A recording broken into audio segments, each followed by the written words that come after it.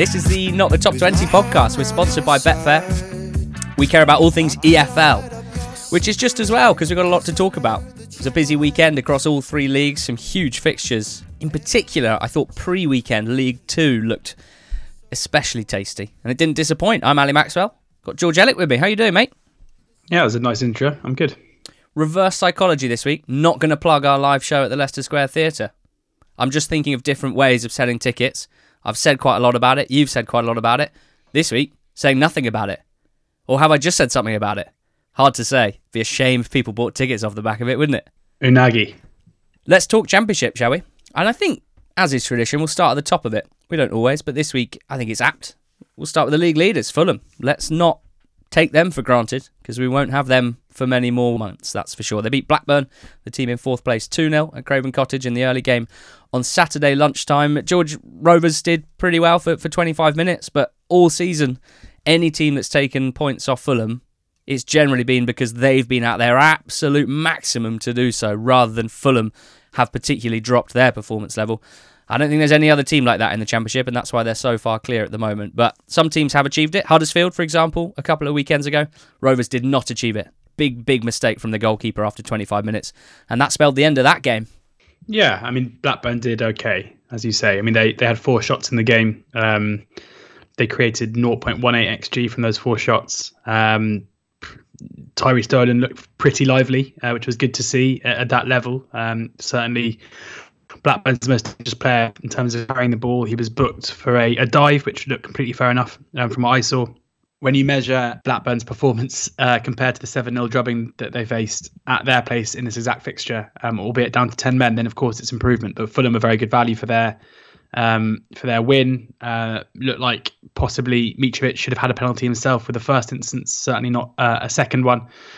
Terrible mistake from Kaminsky, as you say, gifted Cabano the opener, and then from then on, it kind of never felt like Blackburn were going to get back into this game. It was only really a contest at 0-0, with a magnificent assist, as you so eloquently put it, from Rolls-Royce defender Tosin through for Harry Wilson, getting I mean, this was as regulation a 2-0 home win as you're basically going to see, albeit with a little bit of help from the opposition keeper. Yeah, see, the Rolls-Royce thing, I lost a little bit of confidence on Sunday when, unfortunately, I happened to be watching a Premier League football match, during which Anna Smith, co-commentator, called Martin Ødegaard a Norwegian Rolls-Royce. And I thought, hold on, I thought it was accepted in football cliches law that a Rolls-Royce is a centre-back, particularly a ball player, particularly one with very laid-back body language. Apparently not. I think I'm right on this. I'm not sure Alan Smith is, but I do have a lot of respect for him. Because I agree. Like, I'm trying to think. I remember calling someone a Rolls Royce, and it was Luke McNally, who fits into the category. What car would you be if you're like a very good attacking midfielder? Maybe you should invent the car that should be the comparison. Asking the man with the least amount of car knowledge in the whole world. That would be me. Is a Lotus Elise still a thing? I used to like those on one of the old Need for Speed games. An absolute Lotus. He's a Lotus of a midfield. That works quite well, doesn't it? Yeah. Flashy, just a bit flash, basically. Yeah. Martin Ødegaard, Lotus, Tosin Adarabioyo, Rolls-Royce. What a performance from the centre-back, by the way. Absolutely unbelievable. He is so unflappable. He's so dominant and so good on the ball. That was... I mean, look, I don't want to go over the top about it. I called it the assist of the weekend on Quest. I stand by that. When you can split a whole set defence with one pass to send your winger who's making an outside to in run through on goal for them to score, I think that's just... It's the sort of vision, execution, confidence that I'm not saying no one else in the Championship can do it. We know that Dickie's very good with the ball at his feet. There are plenty of other good ball-playing centre-backs in the Championship. But there's something about Tosin where I don't think he gets a huge amount of love. I don't think he gets a huge amount of recognition. But, for Fulham, this represents one of the best bits of business they've ever done. Was it 2 million quid they bought him for?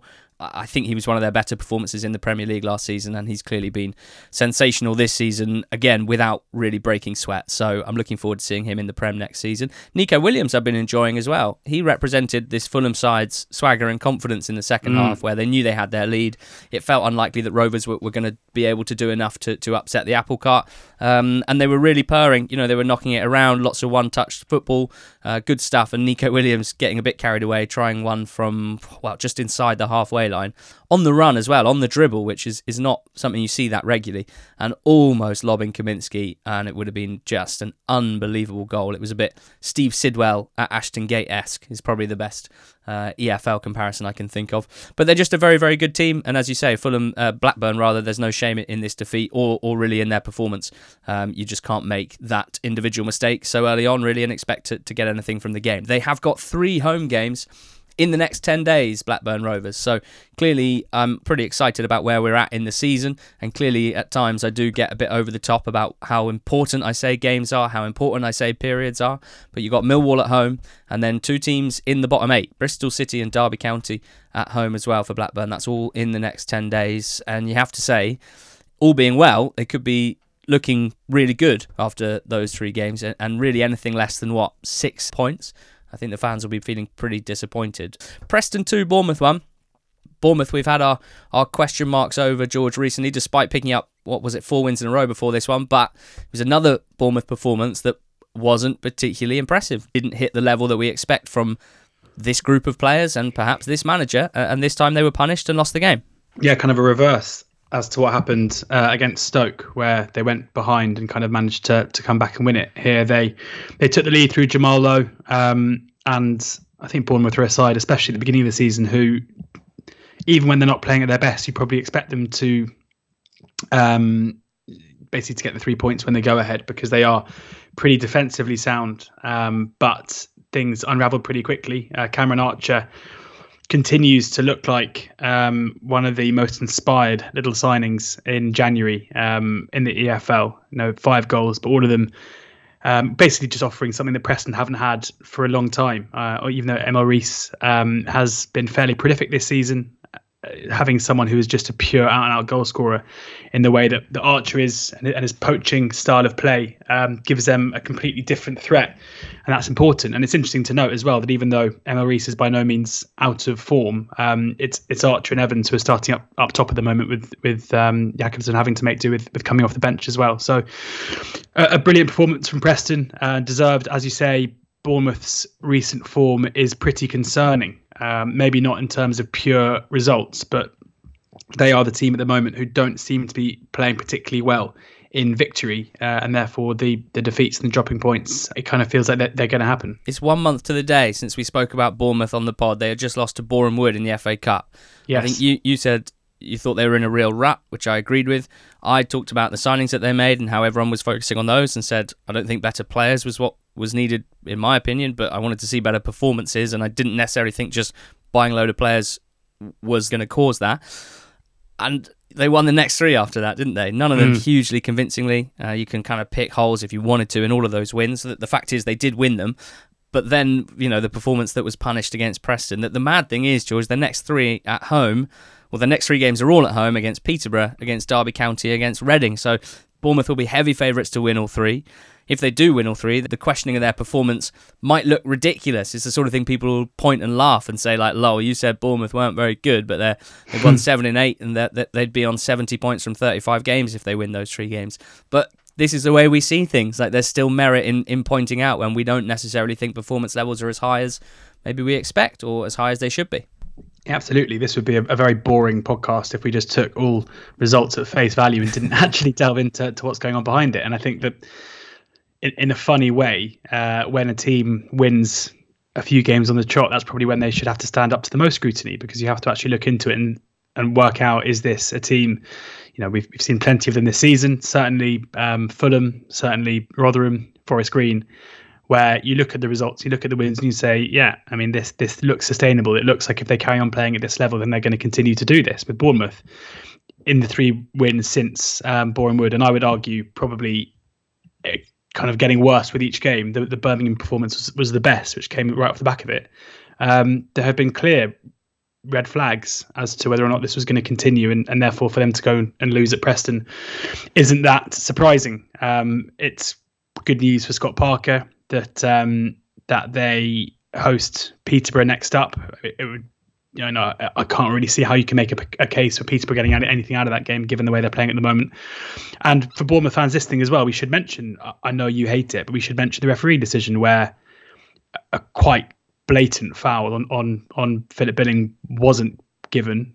Parker seemed to suggest that the referee played advantage and didn't put it back. I didn't see him making an advantage sign. It looked like he just kind of looked back at the incident and moved on because Bournemouth was still in possession. But that was clearly an incorrect decision, and I think Scott Parker can have every right to feel aggrieved. And he got a red card for making that evident. So Bournemouth still. We're not sitting here saying Bournemouth are in a false position and Bournemouth aren't going to get promoted this season. Just that this result and maybe a continuation of the performances we've seen in recent weeks, it's not a massive surprise to see them come unstuck. Let's touch on the winners, Preston North End, because it's another good day for them under Ryan Lowe. It's another absolutely, a rocking Deepdale, which is great to see. They had their goalkeeper to thank, really, for it being 2-1 to them rather than 2-1 to Bournemouth, because he made a sensational save at 1-1 just before their second goal. He's a player whose future is quite interesting, Everson, because he's obviously been Preston's number one for a while now. He's on loan from Leicester City. He'll be 25 at the start of next season, and he's got a deal with Leicester for 3 more years. Now, of course, in terms of succession planning, you wonder what they're feeling here and whether they're keeping a close eye on him. Schmeichel is 35. Danny Ward, of course, their backup keeper, he's contracted for 3 more years as well. I wonder whether Leicester see Iverson or Ward as their next number one, or neither, and they might go and drop 30 million on one. It's a similar question with Cameron Archer. I'm really interested to know what happens to him this summer. I've heard some rumours that Watkins is attracting interest, and if Villa do sell him, I would be fascinated to see if they are brave enough to go, that's fine, we've got Cameron Archer and Keenan Davis, who offers something a bit different, but who's thriving as well at Forest, and we will give them a fair chance to prove that they could, between them, replace Watkins and his output and complement Ings. More likely, they'll buy someone for 40 million quid, because that's what Premier League clubs do. But from our point of view, we see these loanees, we love these loanees, we want to see them continuing to play football, even if it's at a higher level, and that'll be worth watching. And lastly, the big name on the Preston fans' lips is Bambo Diaby. His first championship start since the 11th of January 2020. That's 2 years and 3 months ago. And I think there'll be people listening to the pod who won't necessarily know the circumstances behind that. Diaby was playing for Barnsley at that time, and he tested positive for hygenamine, which is a chemical found in weight loss drugs, which is on the World Anti-Doping Agency's list of prohibited substances.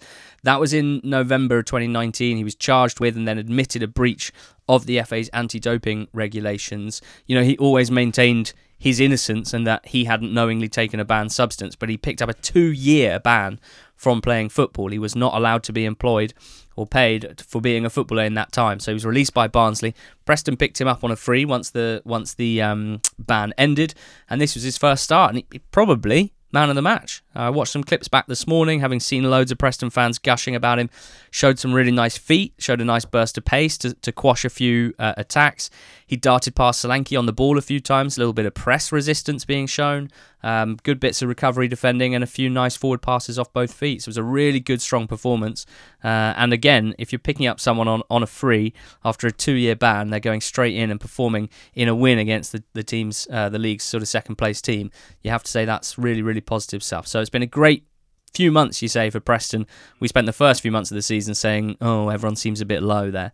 So it's great to be able to see it turn around. What about the team in second place, having overtaken Bournemouth this weekend, George? Huddersfield Town. The gauntlet I laid down a few weeks ago after they beat Bournemouth was, okay, you need to maintain this. Are you good enough to tuck away the bad teams? And since then, they've beaten Cardiff, they've beaten Birmingham, and Peterborough. This one comfortably the most comfortable of the three, George, and they have massively strengthened their position in doing so. They have, and the thing that kind of strikes me at the moment is their strength and depth. They've had injury issues for much of the season. Those players are coming back, and when you look at the players who scored the 3 goals, Tom Lee's a centre-back who doesn't score that many, but a player who's been out injured in recent weeks, and Daniel Sinani, who hadn't played in recent times either. You have Tino Angerin coming on for his debut, who is just another player who, his quality, or his supposed quality, should add, should be a big boost for them. Carol Eiting, who was their best player last season in his loan spell, came back in January to some fanfare and can't get into the side ahead of Johnny Russell, who another player who they brought in January as well.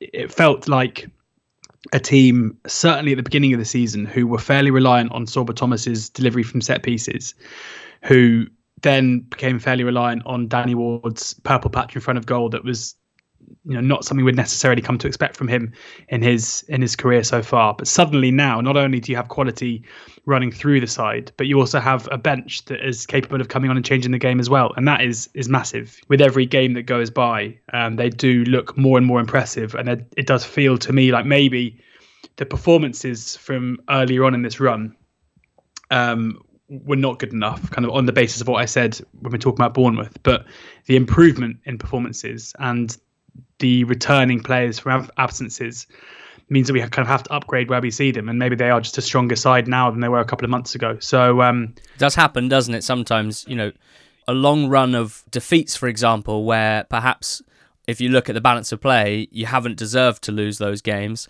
That can sometimes, instead of being like, well, that won't last forever, occasionally that can impact so much on the confidence of the team that then the performances do drop off as well and the bad results continue. It happens the other way around, I suppose, too. You might nick a couple of fairly fortunate results, and let's say the confidence that brings you can then improve your own performance level because there's even more buy-in with the coach. There's even more confidence in what you and your teammates around you are doing. I think that's what we're seeing with Bournemouth. And Corberan, he's just an absolute puppet master at the moment. It feels like every bit of rotation that he does works. It feels like every little tweak in game he does works. Clearly such a football thinker, perhaps no surprise, having been working under Bielsa for a few years. And now, with the squad, with the circumstances, the conditions, and the buy-in from the fan base and the players that he probably didn't have last season, showing what a talented manager he is. They've only conceded 3 goals in their last 9 games. Huddersfield, which is always going to get you where you need to be. And the next few weeks are doubly exciting, really. They got Forest tonight in the FA Cup. Liverpool waiting the victors. A home tie against Liverpool in the 6th round. That's the last 8, of course. I can't wait for that game tonight. And then their next league games will be fascinating as well because they have had it easy-ish, haven't they, in the last few weeks since beating Fulham. But they got West Brom away, Millwall away, Bournemouth at home. Next 3 for Huddersfield. It'll be interesting to check in and see where they're at after those 3 games. Off the field, there's been a bit of difficulty with the current owner. Dean Hodgkinson, several of his businesses went into administration in November. He's been absent from Huddersfield since then. The former owner, current 25% owner, Dean Hoyle, he's taken the reign kind of financially and in the day-to-day running the club in that period. And he's in discussions about acquiring the entirety of his shares back again. So Dean Hoyle stepped down and sold a big chunk of the club to Phil Hodgkinson because he was very ill for a period, but he's now reportedly fully healthy again and willing to take the club back. So, I call it what it is. It's kind of good luck for the club because it could have been a pretty sticky situation, obviously with Phil Hodgkinson's businesses going into administration and cash flow potentially being an issue. Dean Hoyle, therefore, something of a guardian angel, and it's great to see because, the emotion that he showed and how much it meant to him when they won promotion with him as the owner and chairman, you could see how important it was. So it's nice to see him stepping into the breach. There was a report in the Daily Mail that said he was thinking of moving it on straight away and selling it straight away. That was quite quickly rebuffed in the Huddersfield Examiner, and I would absolutely trust their reporting over the Daily Mail's reporting. So hopefully all good on that front. Big winners, George, at QPR this weekend were Cardiff City. They won 2-1 from behind this one. Ruben Colwill with a sumptuous free kick to win it. He's provided those Cardiff City away fans with plenty of joy this season with the winning goal at Forest earlier in the campaign and now the winner at QPR. It was another game with some refereeing controversy, but at the end of the day, more ticks in the box for Steve Morrison and more head-scratching for Mark Warburton, you'd say. Yeah, Steve Morrison, who has been given a contract until the end of next season. So, at least he's in a position now where he is no longer trying to basically perform to get the job. It feels like a very, very good appointment given what he's done so far. And he certainly earned it. As I keep saying, the most impressive part of it, in my opinion, is the way that he's integrated the young players. I think so often, especially when you've only got a contract until the end of the season, I think often the reason why managers are reluctant to play young players is because they're aware that if the results don't go their way, then they're the ones who are going to pay for it. And realistically, it's such a fickle game that if you're the manager who bloods a 17, 18-year-old, even if it works, you're probably not going to be the manager that actually is going to be there in the 3 or 4 years later when he's at his peak to use it. So, but clearly Morrison's worked with these players before and it's working incredibly well. And Isaac Davis, a player who he seems to kind of bring in and out of the side fairly regularly, comes off the bench and scores the first goal. It tends to be a senior player and a younger player playing up front for Cardiff. Normally it's Hugill because Ikpeazu is still yet to make a start despite fairly regularly coming off the bench. And then it's either Colwill or Davis or Mark Harris playing alongside him. So that's the way that he likes to set it up, and it works pretty well. When previewing his games, Morrison is probably the most unpredictable manager in terms of team selection. It was the case again with him selecting Alfie Doughty to play ahead of Joel Bagan, who scored 3 in his last 4 from left back or left wing back coming into the game, and then gets an assist when he comes on. For QPR though, it's pretty difficult to kind of make a case for how they're going to turn this around. I think it's too simplistic to point at the return of Ilias and the kind of problems it's brought. It does maybe feel like possibly QPR are a better side when Willock is that creative 10 behind the striker, without necessarily there being room for two of them to play fairly similar roles. They're obviously very different players, but in terms of when Chair was at AFCON and everything was going through Willock, that was when QPR were probably at their best as a team this season. And it's feeling a little bit crowded in there at the moment. The Jeff Hendrick signing hasn't gone particularly to plan. He hasn't really impressed in midfield so far. Losing Seny Dieng has been a big blow as well. And I think they're just lacking a bit of belief at the moment. It felt like they were a pretty fearless side for the first part of the campaign, but going ahead here, conceding twice, they just don't feel to me like a team who know how to win at the moment, and that is a big blow. I think Stephanie Hansen being out of this one probably didn't help them in their attempts to be streetwise and manage the game. But yeah, QPR fans I think have every right to feel pretty frustrated that just a couple of weeks ago they looked, in my view, to be the most likely team to take on Bournemouth for second position. And now they're looking like it's becoming an outside chance that they even finish in the top 6. Yeah, 2 of the teams who are chasing them down, Middlesbrough and Luton, went head-to-head on Saturday at the Riverside. Of course, two teams that had played Premier League teams in midweek. Borough beating Spurs in extra time on Tuesday night, and then Luton taking Chelsea all the way to a 3-2 defeat, having been ahead twice at the Kenny on Wednesday. So they'd both impressed, and I guess the concern was, how tired are they? Borough, they controlled the start of this game. Really good first hour, half hour for Borough, during which they won and scored a penalty and took the lead. Luton did come back into it though. Certainly from the first 15 minutes after half time, I'd say they were somewhat in the ascendancy. Borough just lost a little bit of control, which is to be expected. It's unusual to control a full 90 at Championship level for any team, really. But Luton didn't get the goal, at that time where they probably put a bit more pressure on and had a few more shots. So Borough's second goal, nicely taken from Watmore, but I think the emergency loan goalkeeper Alex Palmer, on loan from West Brom, someone who's impressed on loan in League 2 with Plymouth, on loan in League 1 with Lincoln City, but this was his first Championship start, having signed the day before. Be very disappointed to let that one in at his near post, I would have thought. So a good win for Borough. Luton did pull one back right at the end, but only a consolation. Kind of impressed with both sides in a way here. Johnny Howson was the general in midfield.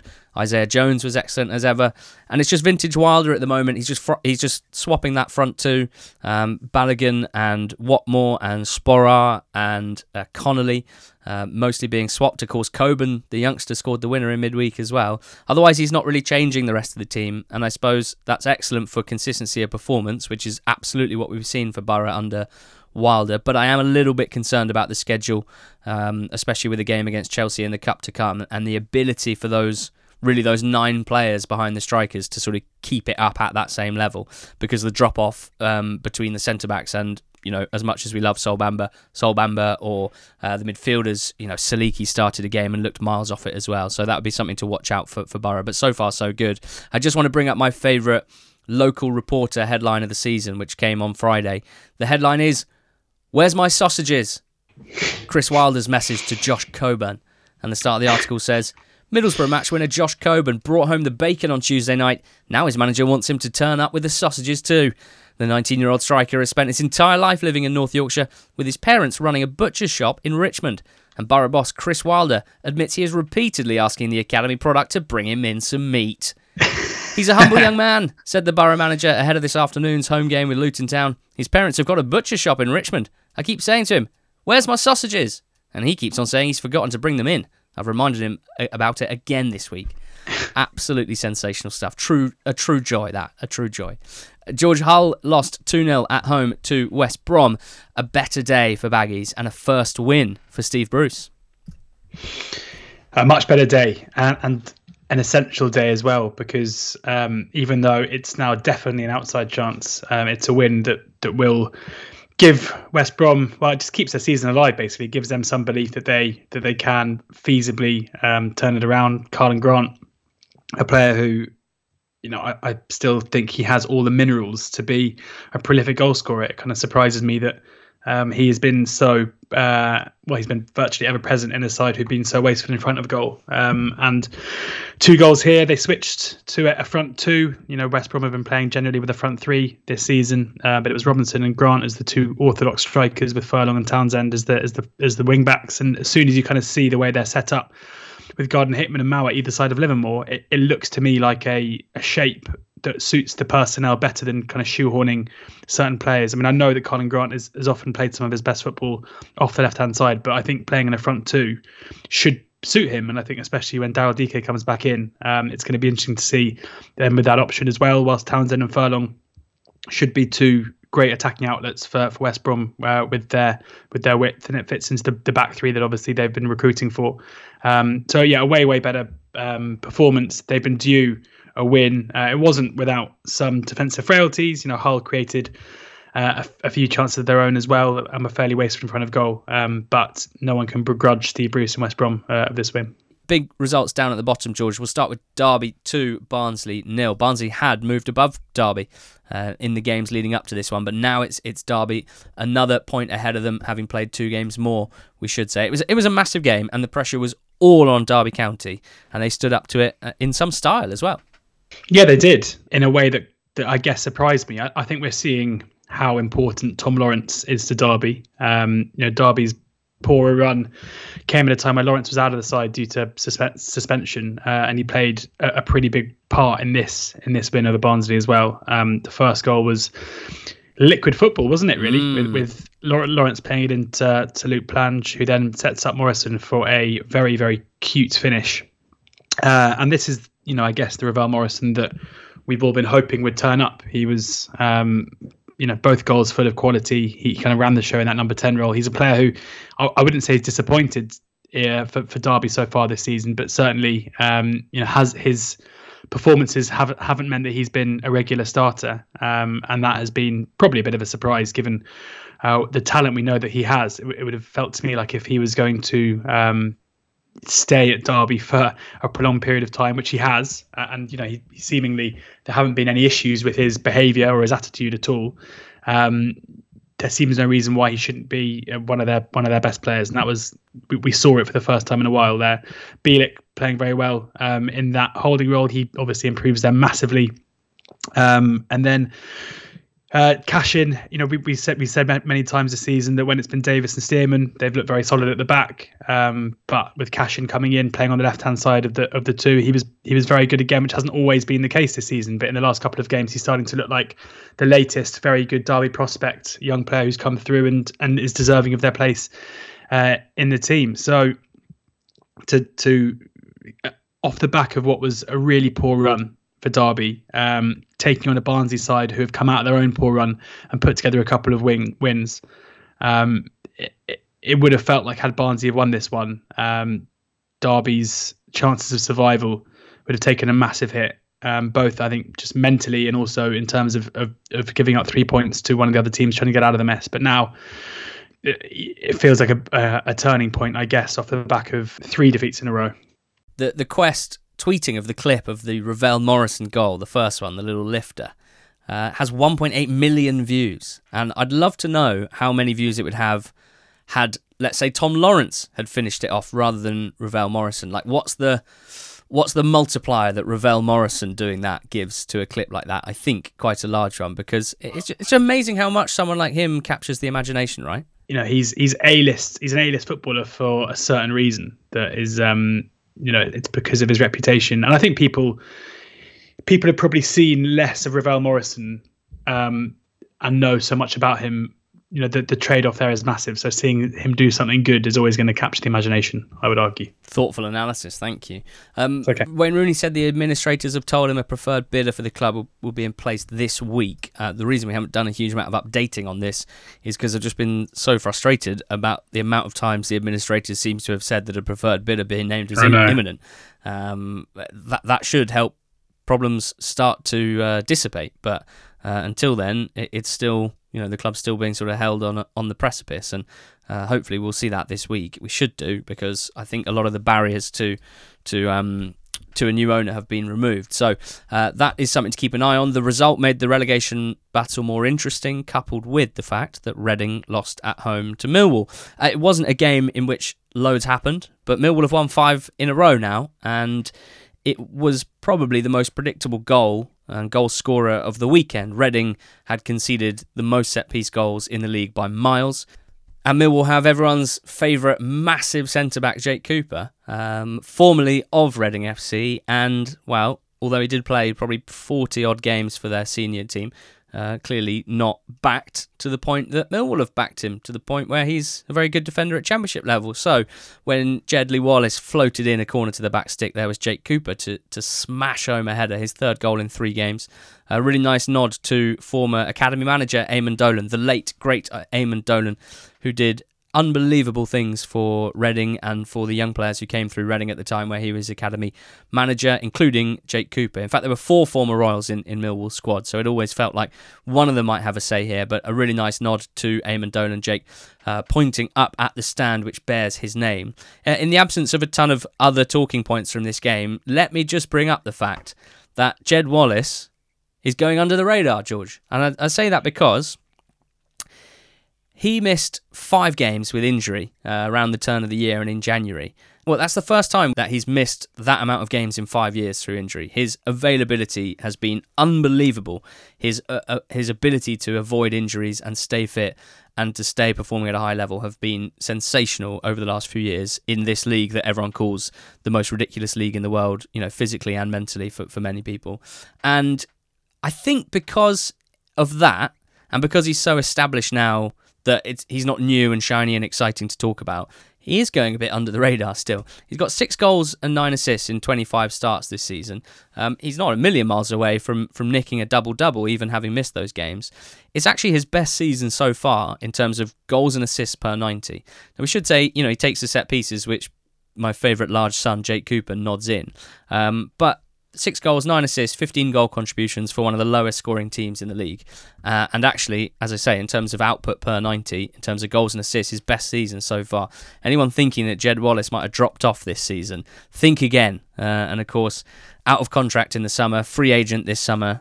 If he was an NBA player, there'd be people saying, he's going to get paid. That's what they'd be saying if he was an NBA player. This feels like quite a good time to plug our live show, actually. Not the Top 20 Live on the 19th of May at 7pm at the Leicester Square Theatre. You can buy tickets on their website. George, a couple more wins in the Championship. I really enjoyed watching Swansea beating Coventry 3-1. Some great goals in here. Lovely goals. Yes, great goals. And I'm enjoying just watching Swansea being quite a good functional football team, because when Russell Martin's sides are quite good functional football teams, they are pretty fun to watch. And that was certainly the case here. I think we're starting to see, and it might be a bit kind of not reductive, but whether or not it's anything to do with the change in backroom stuff at Swansea, but we're starting to see a little bit less extreme Swansea, I would argue. Here against Coventry, part of this is going to be game state, but they only had 52% possession. It was only 530 attempted passes, which for them is low.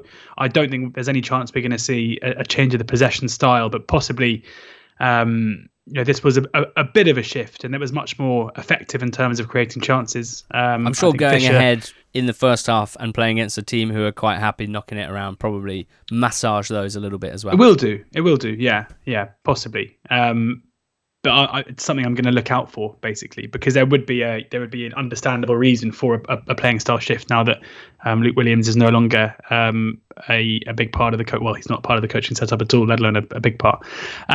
But yeah, they were very good. It's been a great week for them after beating Baggies away from home and then beating Coventry. If you want to measure a side by the teams that they beat, then even though Coventry and West Brom both look like they're going to miss out on the top six, they're certainly top half teams with quality players as well. And I think for the project at Swansea going forward, a good end to the season is pretty important. Michael Obafemi's recent form is a massive plus for Swansea as well. He is a player who came in with a fairly big reputation and was probably expected to be the star attacking signing over Joel Peru, but Peru's a good early start meant that he didn't really get a game. And let's not forget that Obafemi he's a Swansea player. He's not on loan from Southampton. They bought him for a couple of million quid as a 21-year-old who hadn't played a great deal of football apart from substitute appearances for Southampton. But he's certainly someone who his ceiling is very high, and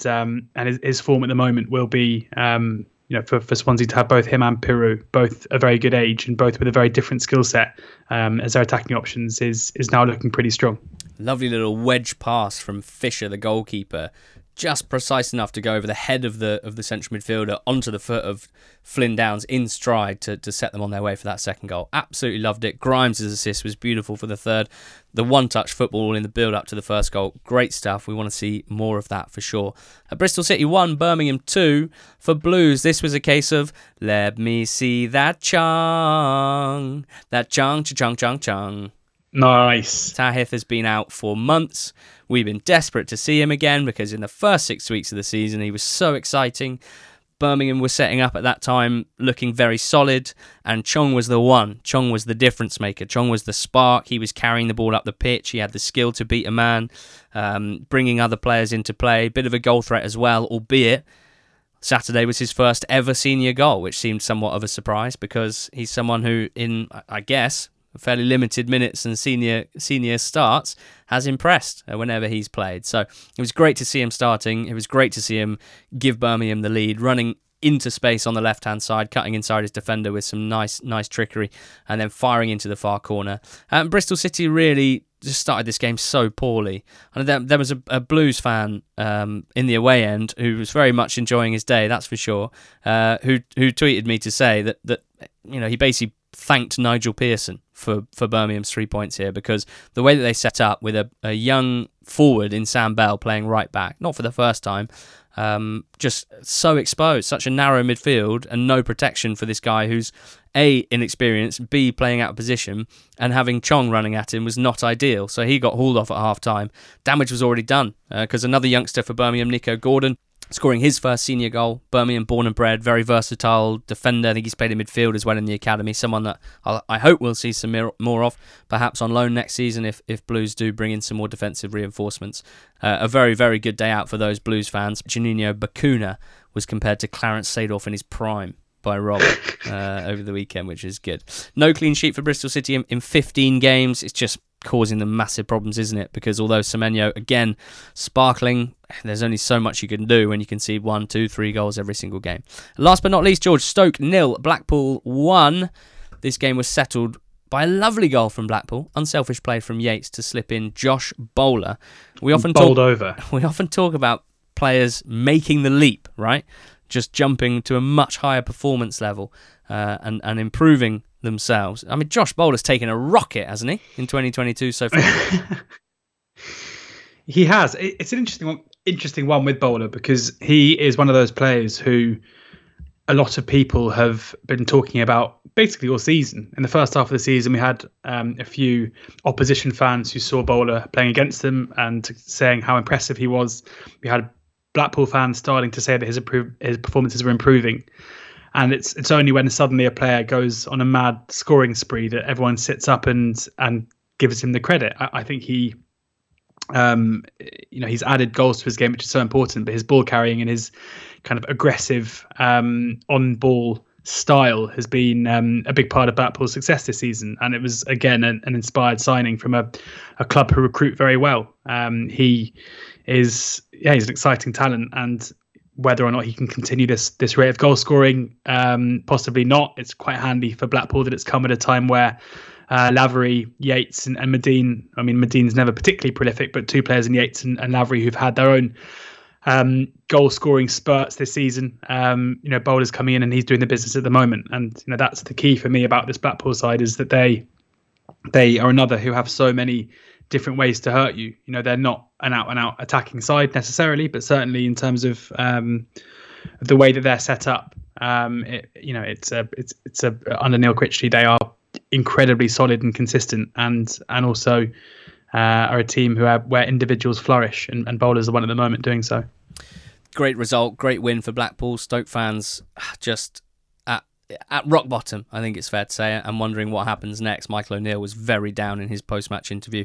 We know that they're not averse to changing the manager, and it's up to O'Neill to show, with 10 or so games to go, that he's worthy of leading this team next season, because the drop-off has been, stark and concerning. Sheffield United Forest 1-1, a draw this one on Friday night, but such an entertaining game. I just wanted to mention it. It was really, really good stuff live on Sky, and I was impressed with Forest's away performance actually for large parts of this game. Despite Billy Sharp putting Sheffield United ahead, I thought Forest had acquitted themselves very well at Bramall Lane. Ryan Yates just scores big goals, doesn't he? Just seems to want it more, and certainly wanted it a lot, and then headed it into the corner. That rhubarb and custard Forest away kit, they always seem to score big late goals in it. And the other nice stat here was that Billy Sharp scored against Brennan Johnson's team, with Brennan Johnson in the starting lineup in 2022, the year of our Lord 2022. And David Johnson, Brennan's dad, scored against him as well in 2005. That was tweeted out by an excellent Blades account whose name I forget. And Billy replied saying, "Just basically confirms that I'm old." Great stuff. In League One, wow, what a weekend at the top of it, George. Rotherham hosted MK Dons. MK had won 7 of their last 9 away from home. Rotherham had kept 9 clean sheets in 10 games. MK Don down to 10 men and conceded a penalty, scored in the first half. 1-0 down to the runaway league leaders, or not. 2-1 winners, MK Dons. There's something special happening. Yeah, what an incredible result, an incredible comeback from MK against a side in Rotherham who they're probably the team in the whole EFL that you would hand a 1-goal lead to at home against 10 men. It was kind of the definition of a smash and grab. MK Dons had 4 shots in the game. 2 of them were the goals from Darling and from Moisa. A very, very out of character mistake from Dan Barlaser, which gifted possession back to MK for the second goal, where he kind of dallied in possession with his back to goal and went down, I think, looking for a foul, but was just dispossessed. And for MK, there wasn't a great deal in the performance to necessarily get overly excited about, apart from the fact that they managed to be clinical in front of goal and not concede any more when protecting a lead for half an hour against 10 men. With 10 men against the best team in the division. It feels like Rotherham are not necessarily playing at their best. We look at their recent performances. They drew 0-0 away at Shrewsbury in the week. They had a 1-0 win over Plymouth last Saturday, where by no means did they play particularly well. There's the 1-0 draw at home to Wigan as well.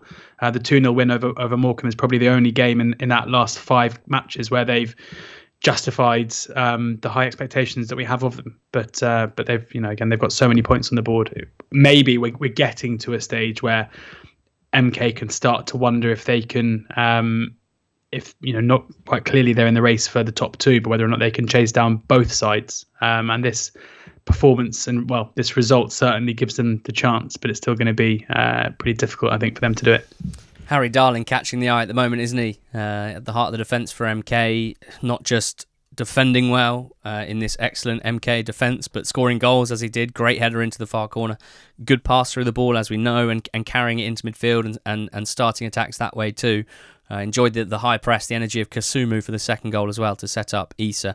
8 wins and 2 draws in their last 10 away games. I'd be pretty surprised if there's any team that has got a better record than that in a chunk of 10 away games since we've been doing the pod, let's say, for the last 6 years. So if your team won 9 or 10 out of 10 away games ever in the last 6 years, let me know. Paul Warne kind of foresaw this, didn't he? He spoke last week about performances not quite being there and actually his Rotherham side nicking wins. It felt almost like overly honest at the time because, it felt like he was almost that it might hurt his team's confidence if he was saying, like, by the way, we're not playing that well, and I do feel like we're kind of just nicking these and not dominating as much as the results suggested. I suppose on the other side of the coin, his calming influence and his honesty, basically, the way that he manages his squads emotionally as much as anything, I think should help to avoid any overreaction, any hysteria here at this defeat. But it's a test, it's a hurdle for them to get over. Every team has them, and when they're going for the title. Wigan closed the gap on Rotherham, didn't they? You wonder whether they would have almost preferred Rotherham to win, so that their gap to third was lengthened rather than their gap to first shortened. But after a 3-0 defeat at home to Sunderland last weekend, they responded well, didn't they? 2 wins to 0 in the space of a week. Fleetwood and Wimbledon dispatched. 1-0 might not look like Wimbledon were dispatched, particularly because there was a hint of Will Keane's foot potentially being offside as he chased in a shot that was parried and fired in the rebound. But realistically, Wigan battered Wimbledon here. That goal was in the first half, and one never knows, but I suspect had that been ruled out rather than given, Wigan would have found a way to score anyway. They really were so much stronger than Wimbledon here, and comfortable winners. So bigger tests on the horizon for Wigan. It's been 2 kind home games for them. They've got MK Dons away next weekend. I cannot wait for that one. It's going to be an absolute cracker. As for Wimbledon, well, again, there's no shame in losing away at Wigan, but 16 without a win now. The mad thing is, George, with Wimbledon, they were 17th when the run started, and they were only 6 points above the relegation zone at that time. 6 points above it. 16 winless games later, they're still 2 points above it. Mad. I mean, that really reflects how difficult those teams at the bottom are finding it to pick up points. It's the only thing so far that's positive for Wimbledon. They really need to start finding some wins. That's for sure. 4 points back from Milton Keynes is Oxford United, who were 4-1 up at Burton. No, 4-0 up, 4-1 up at home to Burton by half-time here, and then put the brakes on, which was a bit of a shame. You've now scored 9 more goals than anyone else in the division. And there's one thing we knew about Carl Robinson, was that his Oxford teams were always going to play front foot attacking football with young players being blooded. I certainly didn't predict that he would switch formation to get 2 strikers in the mix, but that decision's certainly paying off at the moment, with Baldock complementing Taylor very nicely indeed. It is, yeah. I mean, I remember talking to you after the transfer window slammed shut, and and I was pretty disappointed that Oxford hadn't signed a striker. Turns out we probably couldn't have got a striker as good as Sam Baldock if we'd gone to a club or tried to get a loanee or whatever. He's been unbelievably good since he's come in, and I think he complements Matt Taylor very well in a front two, where both, Taylor is clearly a penalty box striker, but he does a lot otherwise. His work rate is very high, whereas Baldock is someone who you can look to play the ball into and play off as well, whilst also offering that goal scoring threat too. I think he's surpassed all expectations in terms of how quickly he scored the goals that he has. And Oxford have setting up in this new formation with a front two, which we basically haven't seen Carl Robinson do in his 4 years at the club. The transition has been very quick, especially when you consider you've got Kieran Brown playing left side of the three, who only came in January as well.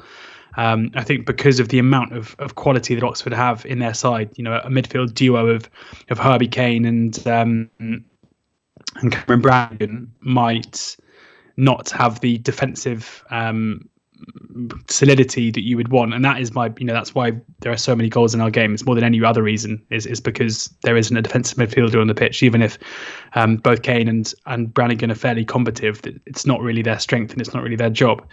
And that is my concern if and when Oxford are in the playoffs, that the better teams might capitalise on that. But certainly, in terms of goal scoring, in terms of enjoyment, it's an absolute pleasure to watch at the moment.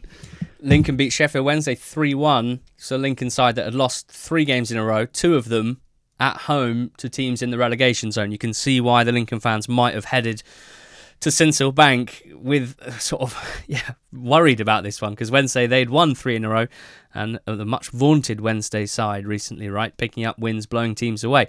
But no, Lincoln 3-1 winners. They scored an early goal. Wednesday actually did pretty well to work their way back into the game and level before half time.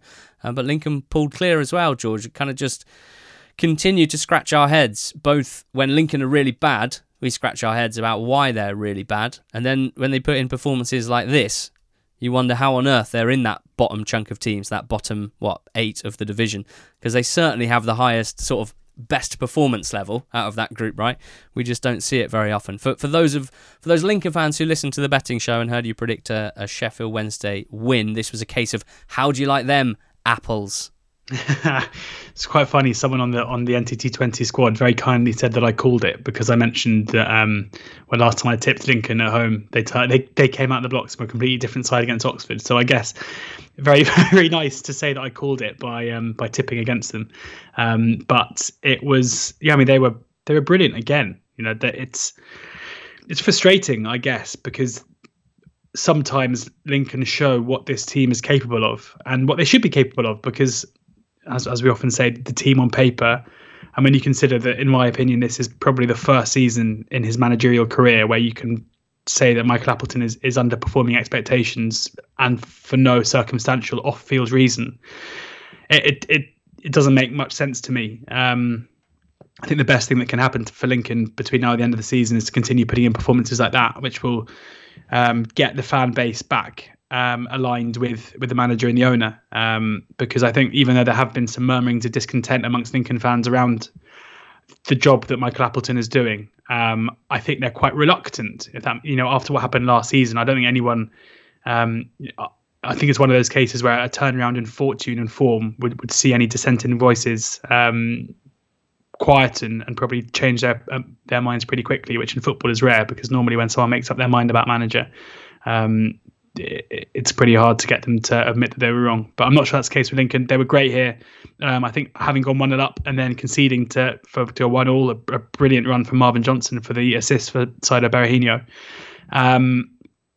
The Lincoln that we've seen for long parts of this season, and especially in recent weeks, once they squander a lead, are normally not the best at coming back and getting the 3 points. But they did so in style, and it's a big result, because they were, again, before this game, looking like they could drift into the relegation places. And these 3 points, I think, again, pushes them just about out of danger for the time being. But, another couple of defeats, I'm sure it'll be squeaky bum time again. So in League One, we've got like a top 11. And it sounds like a weird thing to say, but there's now a 6-point gap between Bolton in 11th and Accrington in 12th. And I think in general, that's quite a good sort of line to draw, because as we know, Bolton, Portsmouth, Ipswich in 10th, 11th and 9th, they're the ones who are putting a lot of pressure on, picking up a lot of points, but the teams above them are still doing very well. Interestingly, this weekend, or last weekend, in the top 11, Rotherham lost, obviously, to third place Milton Keynes. Sheffield Wednesday lost, we just mentioned that, somewhat surprisingly to Lincoln.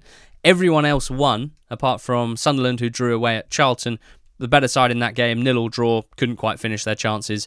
Not a disaster by any stretch of the imagination, but feels worse because everyone else won, including Wycombe Wanderers. It was not the most stylish performance. It wasn't the most convincing win, to be honest with you. And Lewis Wing scored 2. They weren't the most dramatic Lewis Wing pings, were they? But some lovely finishes as well. Nice to see him contributing to Wycombe wins, having joined in January. The big story, George, was that it was Gareth Ainsworth's 500th match in charge of Wycombe Wanderers when he and his assistant Dobbo took over as caretakers with the Chairboys. They had 4 points from 7 games in League Two. They were right in the relegation places in League Two. They have been on some journey, haven't they, Wycombe Wanderers? And realistically, almost all thanks to Gareth Ainsworth and his assistant Richard Dobson. It's one of the great stories, and it's a nice time to mark it. Yeah, it is. Amazing what they've done. And they're kind of, we often talk about decisions that are being made in terms of management. And I think every EFL club, every League Two club or League One club should be looking to appoint a Gareth Ainsworth, someone who will basically take a club on their upward trajectory, will build a club in their positive character, will galvanise a community. I mean, it's amazing what he's done for a guy who, was obviously a very popular player at most places that he went to. He was known to be this kind of positive guy that has had such an amazing influence. And I think there's been a lot of snobbery about him in the past. I think he's one of those managers again where the feeling seems to be, he's done a great job, but I wouldn't want him at my club. And that is probably the reason why Wycombe have been able to keep hold of him for so long. Being unfashionable has suited them. You only have to think back to a couple of years ago when he was being linked. Oh no, it was more recently than that. It was after Parky left, wasn't it? Sunderland, when he was being linked to the Sunderland job, and Sunderland fans were not having it at all. Well, I reckon if he'd got that job, Sunderland wouldn't be in League One anymore. Quite comfortably, my moment of the season on EFL On Quest came when discussing Gareth Ainsworth on the show on Saturday night. And Ian Holloway, who managed him at QPR, who knows him very, very well, is incredibly fond of him, was summing up what makes him so special, came out with one of the most remarkable, genuinely deep lines I think I've ever heard. His personality is all about believing and being positive, and his team, the biggest credit I can give him is he would make you believe that you're alive even if you were dead. I'm not 100% sure Ollie himself knew where he was going when he started that sentence, but I'm glad he went where he did. Literal chills sitting next to him in this studio there, and a really, really nice thing to say to sum up Gareth Ainsworth and why he has been able to get so much with so few resources compared to so many other managers in the EFL out of Wycombe Wanderers and the players that he's had at his disposal over the last decade or so. 500 games up for Gaz Ainsworth. Magnificent stuff. Argyle beat Morecambe 2-0. We'll keep rattling through these winning teams in League One because it's so exciting at the moment in the playoff picture, and the autos now too. The outside central midfielders, Broom and Mayer, that is, with Houghton sitting in between them. They're the ones who made the difference today. They've got a lovely role, I must say, in that 3-5-2. License to roam, license to get forward at any opportunity. We have spoken a number of times about how Argyle like to attack with six, really. They've got the back three, and they've got Houghton sitting in front, and then the wing-backs, the two attacking midfielders, and two strikers as well, all attacking. And Broom and Mayer were just causing problems for Morecambe in terms of drifting out wide, combining with the wing-backs and delivering.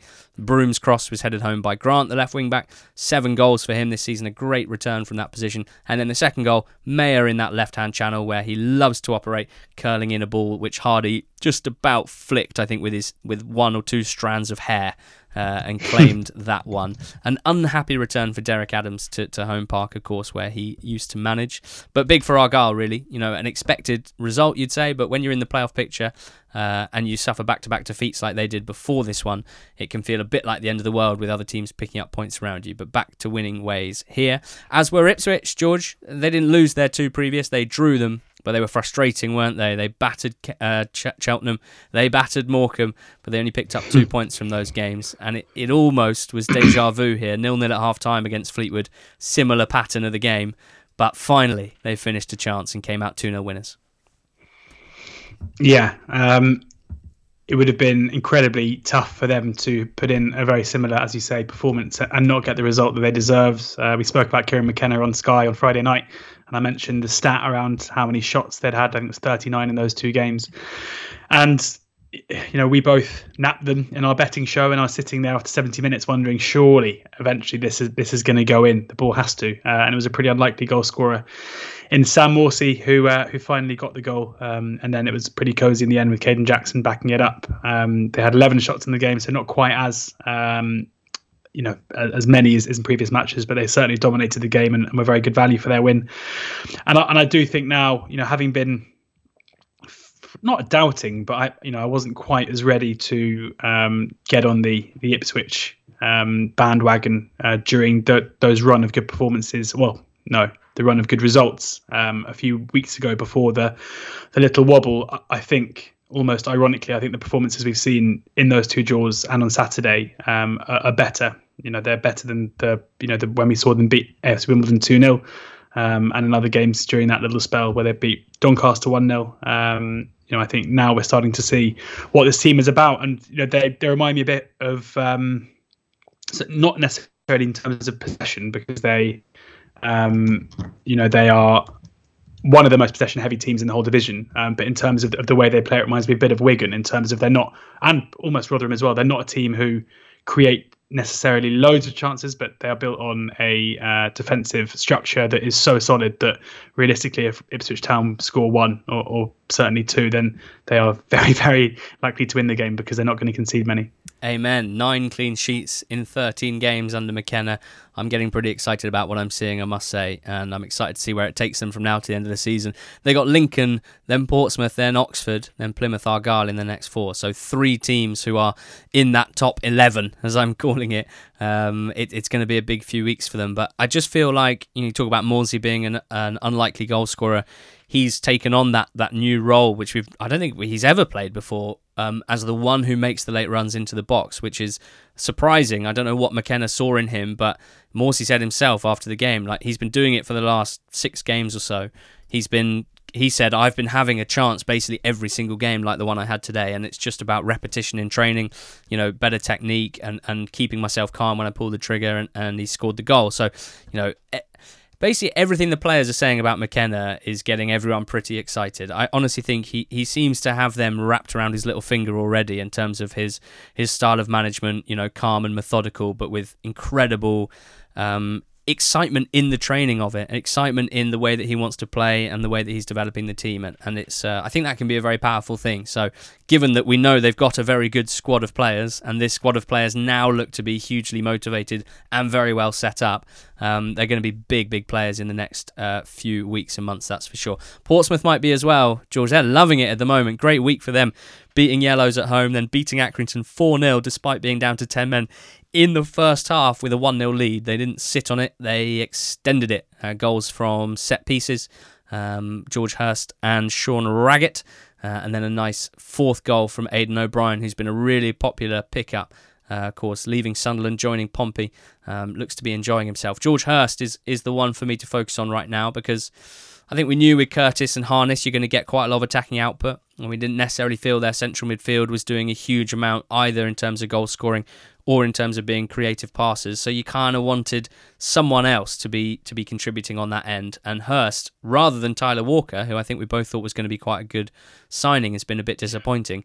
Actually, his arrival seemed to get Hurst to pull up his socks, get his act together, and now he looks really confident. And as someone who was always so highly rated as a youth player, of course with Sheffield Wednesday, it's nice to see him now at senior level finally getting a run of games and getting some confidence, and now we're starting to see everything kind of falling into place. So it's great to see at the moment. I must admit, I'm sure you didn't enjoy it, but Danny Cowley gave it massive guns after the win against Oxford in midweek. That the social media team put out a great extended video of his very extended celebrations and hugs with the players and clapping the fans in all 4 stands, and the atmosphere is sensational, and it's great to see that at Fratton Park.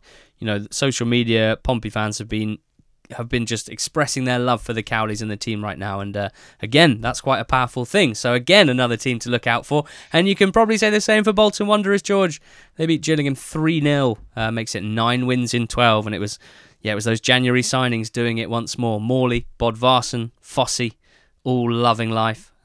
Sensational win for them. Jill's in the blood Twitter account was very honest here, said Bolton was superb from start to finish, technically sound all over the park, wing-backs playing high which made it difficult to defend against, and almost impossible to know who to mark at times. We weren't at our best, but hands up, seen off comfortably by a much better side. Tons of love again for Marlon Fossey. I feel like we're talking about him every week. On loan from Fulham, the right wing-back, involved in goals here. Just involved in everything, really. Looks like a magnificent player, so he's one to watch for the future. If Fulham go up, I dare say we might see him on loan in the Championship next season. George, at Cheltenham 4, Donny 0. Thumped again away from home, Doncaster. Just when you start thinking, have they got something about them? Could they? They get absolutely thumped. Yeah, they were. Cheltenham themselves coming off the back of a pretty disappointing defeat, hosting Crewe. This is one way to send the home fans home happy after a disappointment there. They were far clear of Donny here. They battered them 21 shots in the game.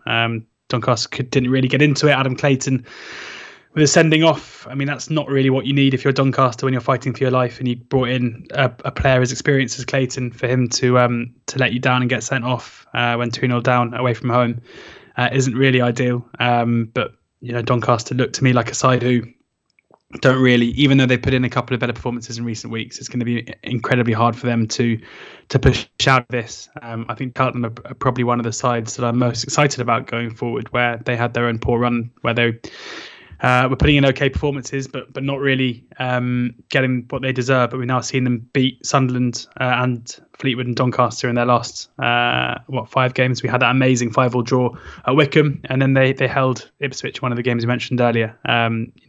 Michael Duff is still learning, but it still feels like under his guidance, Cheltenham. We've spoken a lot about Cambridge's performances this season and how they have surprised many. But I think it's probably going a little bit under the radar how Cheltenham are basically staying up with total ease and probably have ambitions to.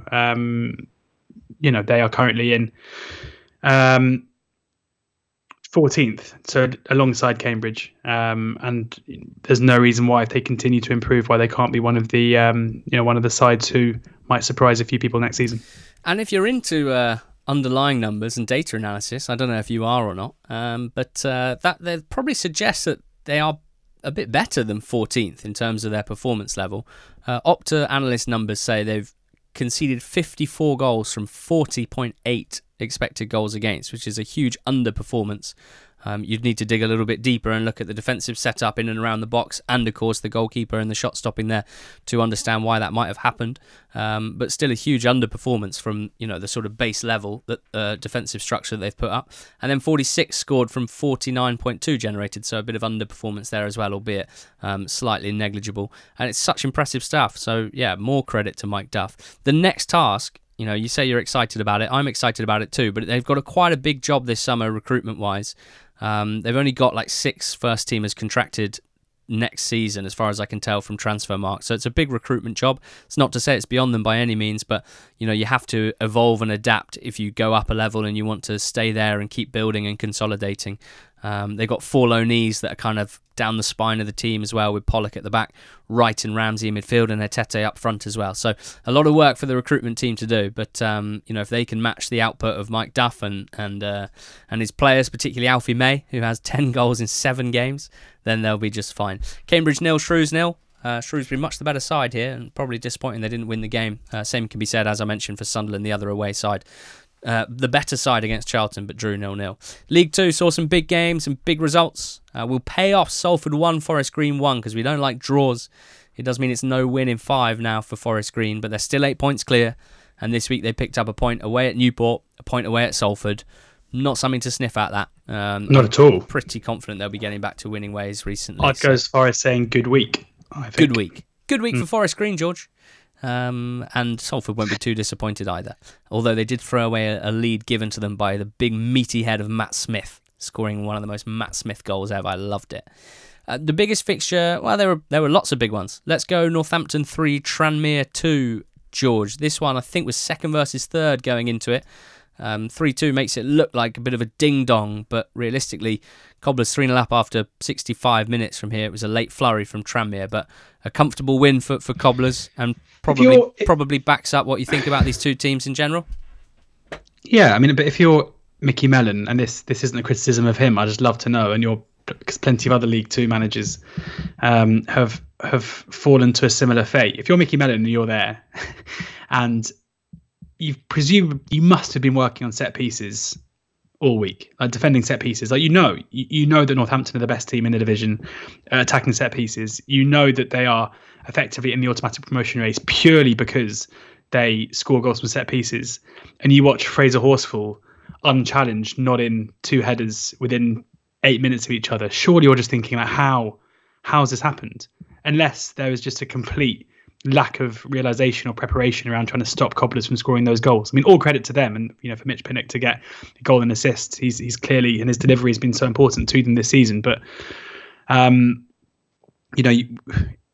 often you think that stopping your opposition's best player has to be something you work on, and it's difficult. But I just find it incredible how often both Horsford and Guthrie are found open in the box, and how they're able to consistently score. For Horsford to have 9 goals, I think it is, in the league this season. Him and Guthrie combined is 8 goals. Him and Guthrie combined is 14, I think, which Christian, the Quest stat legend, told me is 33%, a third of all their league goals this season coming from the centre backs. Well, it's great, unbelievable. I love it. Fair play. Yeah, so do I. I mean, I'm saying not having a go at all. I'd love to know how it happens, and are these teams working on trying to stop them? Is it just a Cobblers incredibly well drilled at finding innovative ways of getting the ball on their head, or is it just a case of they're just so good in the air that people can't get near them? I find it just puzzling. It was just as well, isn't it? I mean, if they were only 50% as good at scoring goals from set pieces, it'd be interesting to know where they'd be in the league table, because only 4 teams have scored fewer goals from open play than Cobblers this season. That's Barrow, Colchester, Carlisle and Scunthorpe United, all teams in the bottom 6 places in the league.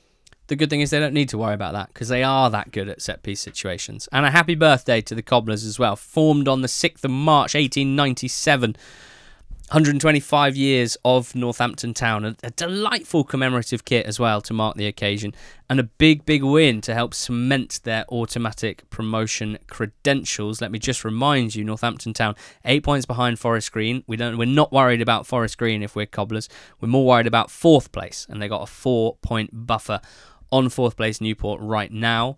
Of course, they're joined in the automatics now by Sutton United, and they were joined in celebrating a birthday with Sutton United. They were formed on the 5th of March 1898, so they were celebrating their 124th birthday, founded 364 days after Northampton Town, and they finished the day in the automatic promotion places of the highest division, George, that Sutton United have ever been in, as has been the case over the last few weeks, missing some key attacking players as well, but Enzio Boldovine very much stepped up here. A beautifully sumptuous free kick.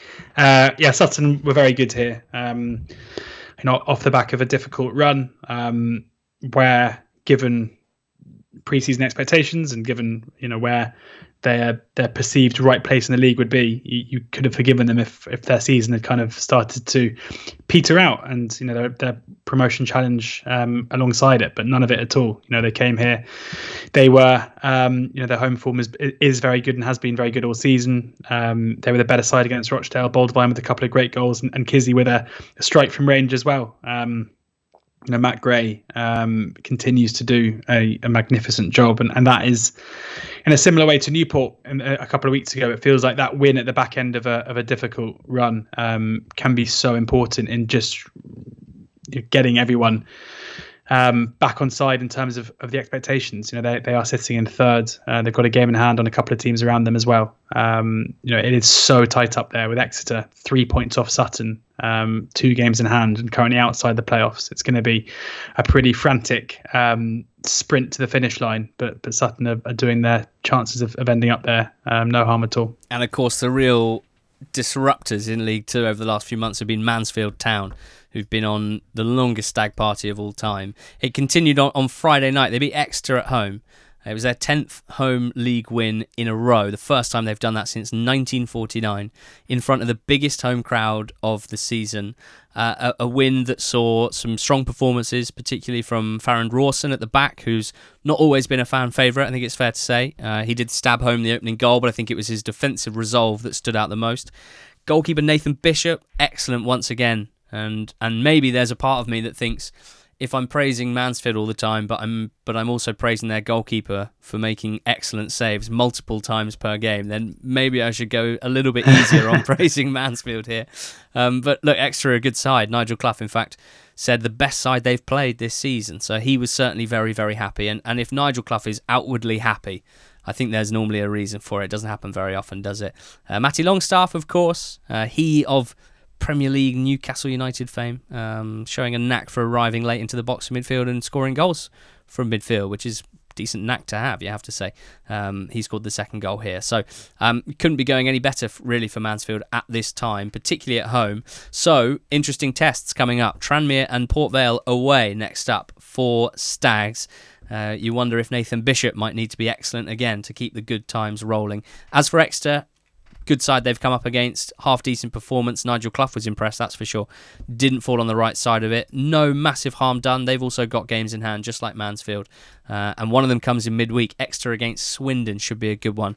I would like to suggest that if anyone's got a free Tuesday evening, that'd be a great one to drop a tenner on iFollow. Watch Exeter Swindon, 2 good footballing League 2 sides, lots of exciting young players on show, and probably some goals as well. Newport 1, Bristol Rovers 0. Just the one goal in this one, George, but quite a lively affair. I think both teams gave this a good go. In the end, it was kind of individual quality that won the game for Newport in what was a game that went back and forth. The individual quality of James Waite, scoring from just outside the box, his first goal in EFL football, having signed from Penny Bont, who were in the Welsh top flight in January. Knows Rowbury from his time in the youth system at Cardiff City, so that's quite a nice little one there. But then the keeper, Nick Townsend. It should have been 1-1. That header was heading into the top corner. Townsend made sure it didn't go in. Newport 1-0 winners against Joey Barton's Gas. Yeah, I mean, given Gas's recent good form as well, made all the more impressive. I mentioned Newport there as being a side who looked to be upwardly mobile, and that was the case here.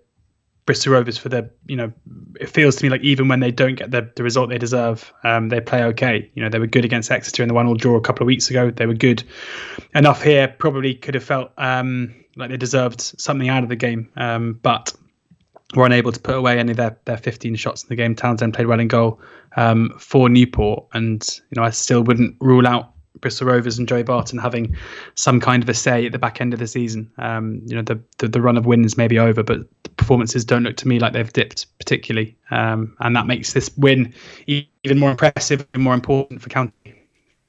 Cameron Norman had to play centre-back as well. They were very light at the back. He's normally their right back, having to play CB. So more good things here. Not concerned about Bristol Rovers here, despite defeat. I think they played pretty well. But Newport in general, just a great story, isn't it? The biggest crowd of the season so far at Rodney Parade. Both Newport and Mansfield, they're not the only ones, I should say, but I just want to point out, given that we just spoke about those two teams, they just have a great vibe at the moment.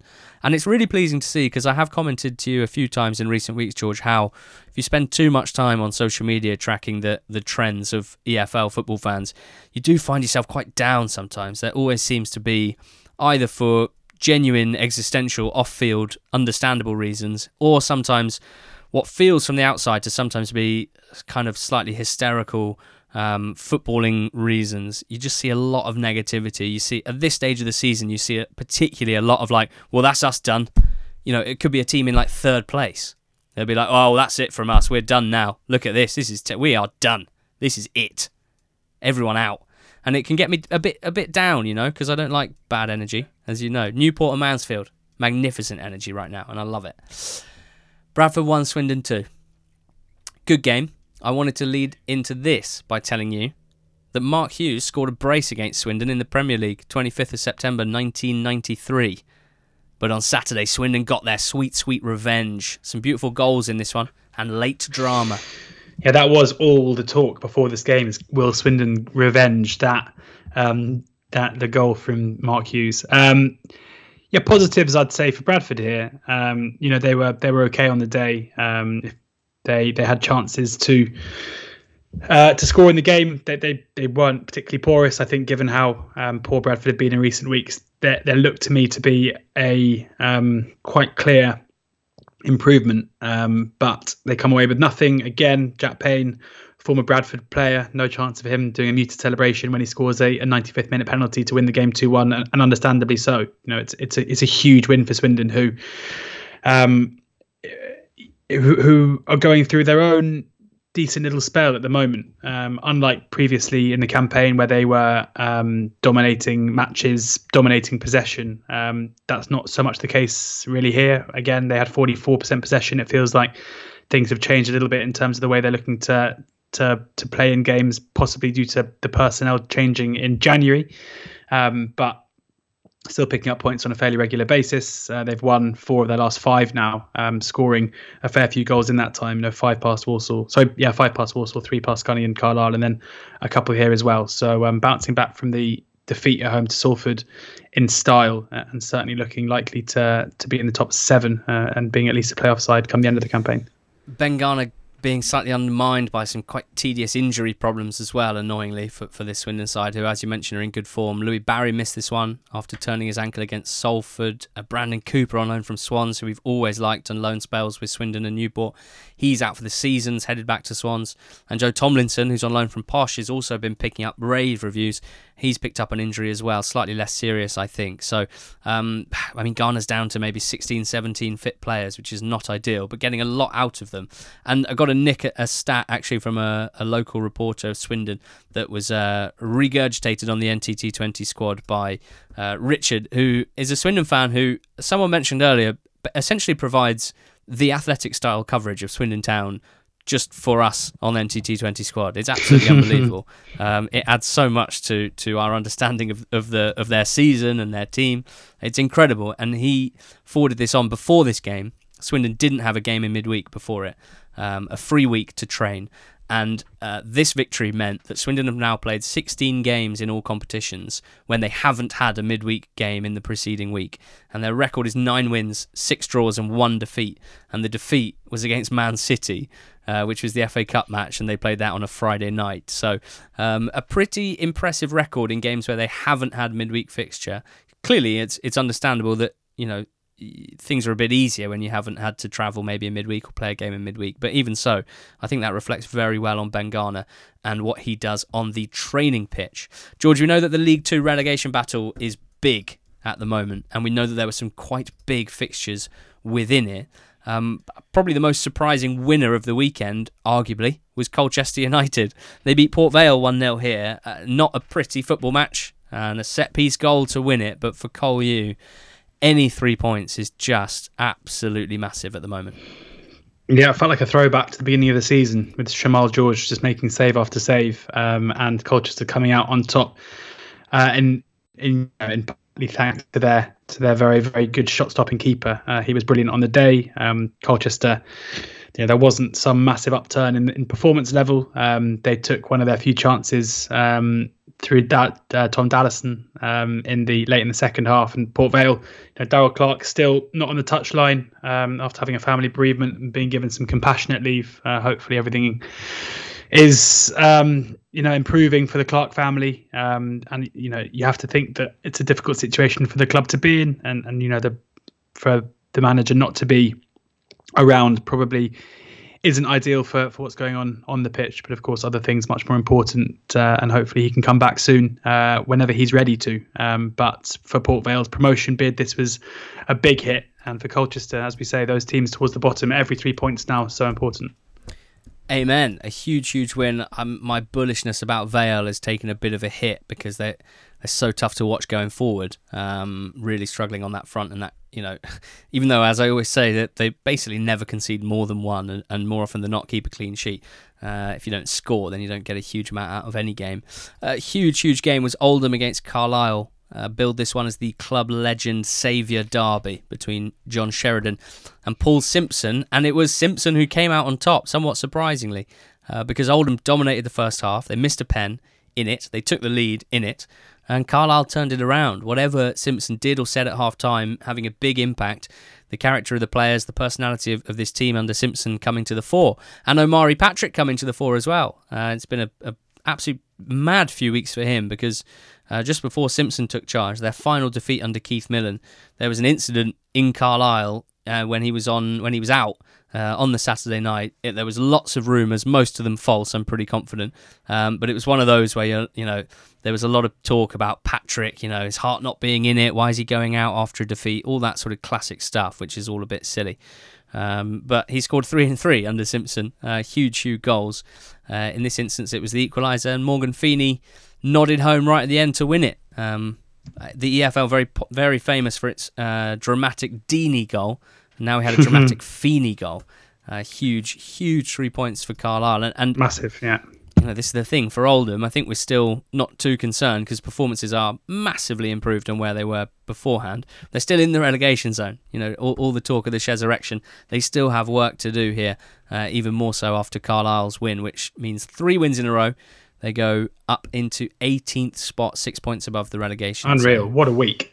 Incredible. Orient 2, Stevenage 2.